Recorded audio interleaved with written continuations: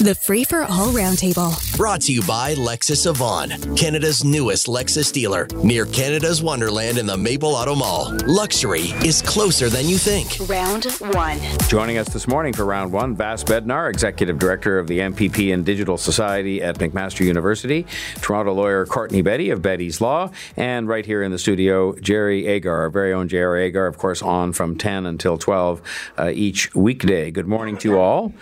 Hey, good morning, John. Can we start with what I was just talking to Teresa Di Felice about, which is a national study undertaken by the CAA that says Canadians are deeply concerned. And I don't find this surprising in light especially of the advent of Waze and GPS generally that directs people off busy streets and onto side streets. And of course, once they get there, they speed like they do everywhere else. And it's something that's really of concern to people in terms of their safety, the safety of their kids, and so on. And I guess the answer isn't, is that happening? The question isn't it happening? The question is, what do we do about it? Vass, is there any measure that we're not undertaking that we should in order to make neighborhoods safer and stop this speeding on the smaller streets? Well, we're seeing the growth of automation here, right? More kind of the automatic detection of who's speeding and people getting a ticket, and that's sort of being socialized and people kind of have acceptance with it.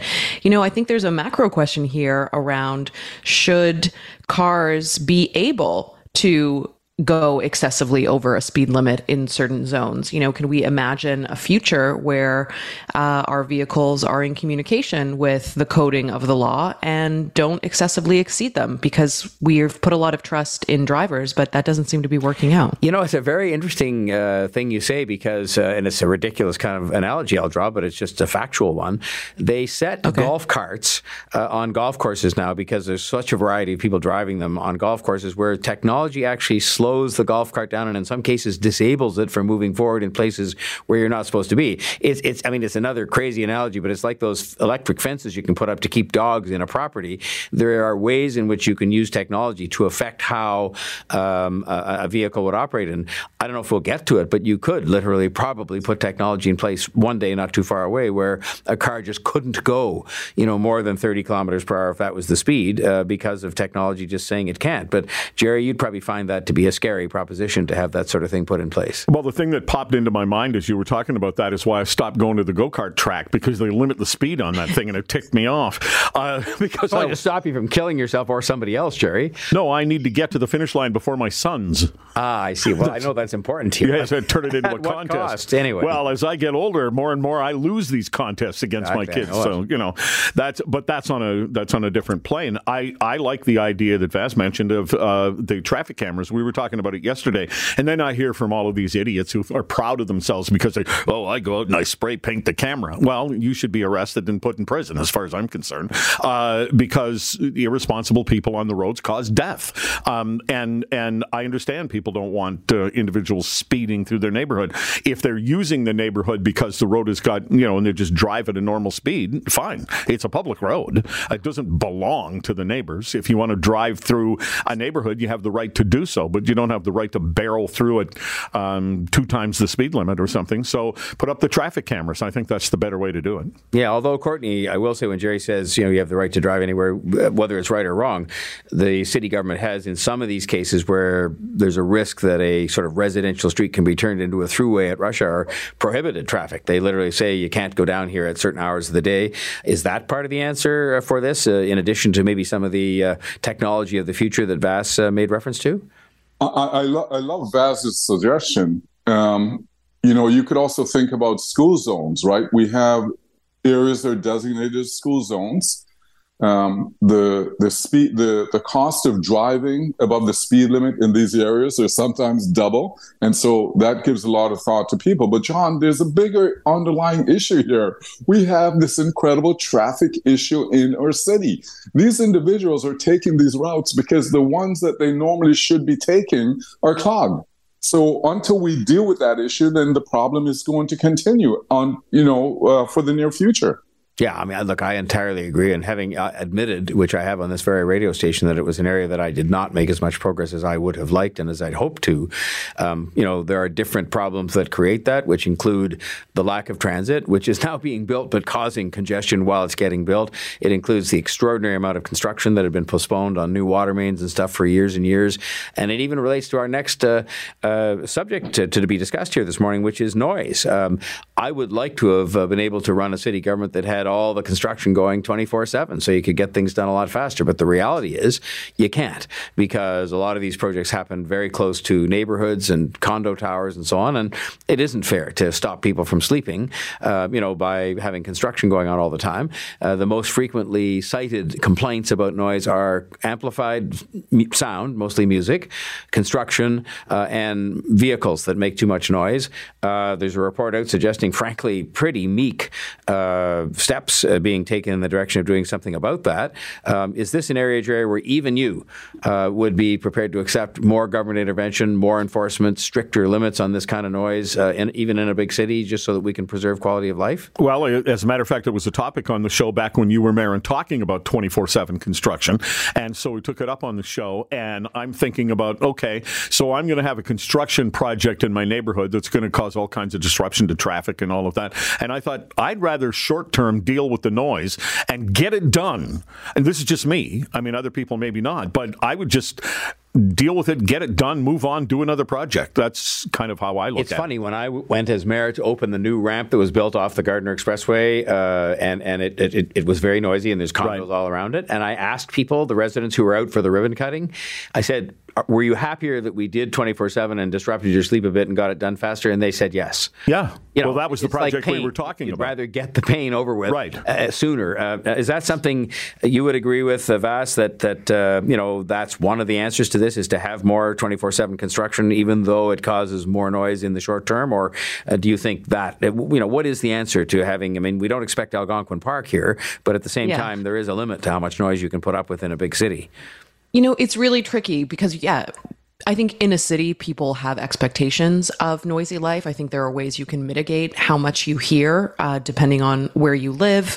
But also people with children, people with babies. I think about the noise that was very disruptive during the convoy in Ottawa and what that was like for people to kind of sustain a different type of noise, for sure. But I think I agree that we should be able to do 24/7 construction in certain areas. And maybe there's a consent element where people have a bit more agency. And if you can build a consensus, then you go forward. I mean, people want to see the city continue to evolve and improve. Last word on noise, Courtney, to you. Well, even if we were to look at that, John, I think it's a great idea. How do we extend the construction? There's people are saying, well, we shouldn't be picking up garbage late at night. Well, what do? Do you pick it up during the day? Just small issues like that. But the reality of it is, this is our downtown now. So whether it's construction or other things, it is noisy. It is just the nature of the game. And, the buildings have to now start thinking of building windows that are going to be greater soundproof, because it is the reality of the downtown core. That's right, Jerry. You want a last word on this? Normally, you would have just said in response to this, if you want quiet, go live in Kapuskasing. Well, there's a certain element to that. I was just listening this morning to a song that came to mind as I was thinking about this subject by Neil Diamond. He was sitting in his apartment in New York City, opened the window and thought, and he wrote the song called A Beautiful Noise. What a beautiful noise coming up from the street. You live in the city. Embrace it or leave it. All right. On that note, it's a good, solid Jerry Agar intervention. And maybe this ties into the next one, too, which is partly transportation related. They're saying the western frog, I think that's what it's called, I think I have in my notes here, may well, as an endangered species, hold up or in other ways obstruct the construction of Highway 413. And people have different opinions on that highway, but Doug Ford campaigned on it and got a mandate in his election. Should the existence of a species like that hold up a major infrastructure project, or do we have to come to some balance on that? Courtney, we'll start with you on this one. Well, I reached out to another lawyer, Vivette Miller, who's familiar with this area. And it was kind of interesting, John, because I think if we can find a way to preserve, that's our goal, is to preserve this species. But the reality of it is now our society is changing, and there are going to be sacrifices that are going to be made. It's a tough decision, but transportation is key for the development of our city right now. And Vass, I mean, you are probably in a I don't want to age any of the rest of us prematurely, but you're probably in a slightly different generation than the other three. Too late. Here. I've done it. But Vass, are there other people out there, perhaps generationally, who might take a different view and say, well, look, not to focus it on the frog in particular, but you've got to have more regard for nature and for the natural habitat when you're building these big projects. That's just the way you're going to have to be going forward to be more considerate of that? You know, a lot of the cartoons I watched growing up, Captain Planet, the Smurfs and the Smoggies, were oriented around protecting the environment. So yeah, maybe it had an effect. I mean, look, these small temporary ponds seem really important to this tiny and adorable frog. And regardless of how we may or may not move forward with this highway, the way the climate is changing is further threatening this species. So having a bigger conversation around what we should do with this animal in particular, but also other animals that might be at risk in Ontario, I think is super important. Jerry, I was willing to take bets or make bets if we'd had time to do that here on the radio station as to what you might say about what relationship there should be to the proceeding of the 413 highway and the Western frog. Well, not being an amphibiophile, I don't know much about this frog. I would like to point out a generational difference since you started with that. Vass, the cartoons I watched growing up were centered around bonking the other guy on the head. Those were the cartoons John and I watched. But here's the problem I have. I don't know enough about the frog to be able to say whether this is a crisis or it isn't.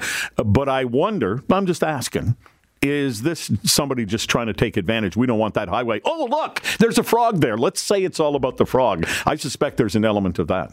Yeah, and the question becomes, how much account do you take of that? And it's interesting because even people that are kind of not partisan on this say in the story about this frog that they expect there may be, as there have been in previous occasions with these big projects, some change to the routing of the highway so that it may be moved, a little bit here or there without really costing any money or doing anything that's going to, stop. Yeah, and that would be known as like Frog Corner or something like that. that weird diversion in the highway. Why is that there? Well, that's Frog's Corner. Yeah, but it's one of those things where I think Vass hit the nail on the head, which is that we just have to, without people being obstructionists, and there's a discussion going on here as part of the debate that, this is just the federal government sticking its nose in. But it's one of those things where, there's, as usual, a balance and moderation in all things could provide the answer to this whole thing. I didn't want to start in on a different subject because we would just have run up against the clock and nobody would have had a chance to comment. So I will say thank you on this Friday to Vass Bednar, Executive Director of the MPP and Digital Society at McMaster University, Courtney Betty, a Toronto lawyer with Betty's Law, and Jerry Agar, of course, host of the Jerry Agar Show from 10 until 12, and he'll be back at 9:50 to discuss the issues of the day with me. Catch the Roundtable, Round 1 at 7:45, Round 2 at 8:45. Weekday mornings on More in the Morning. News Talk 1010, Toronto.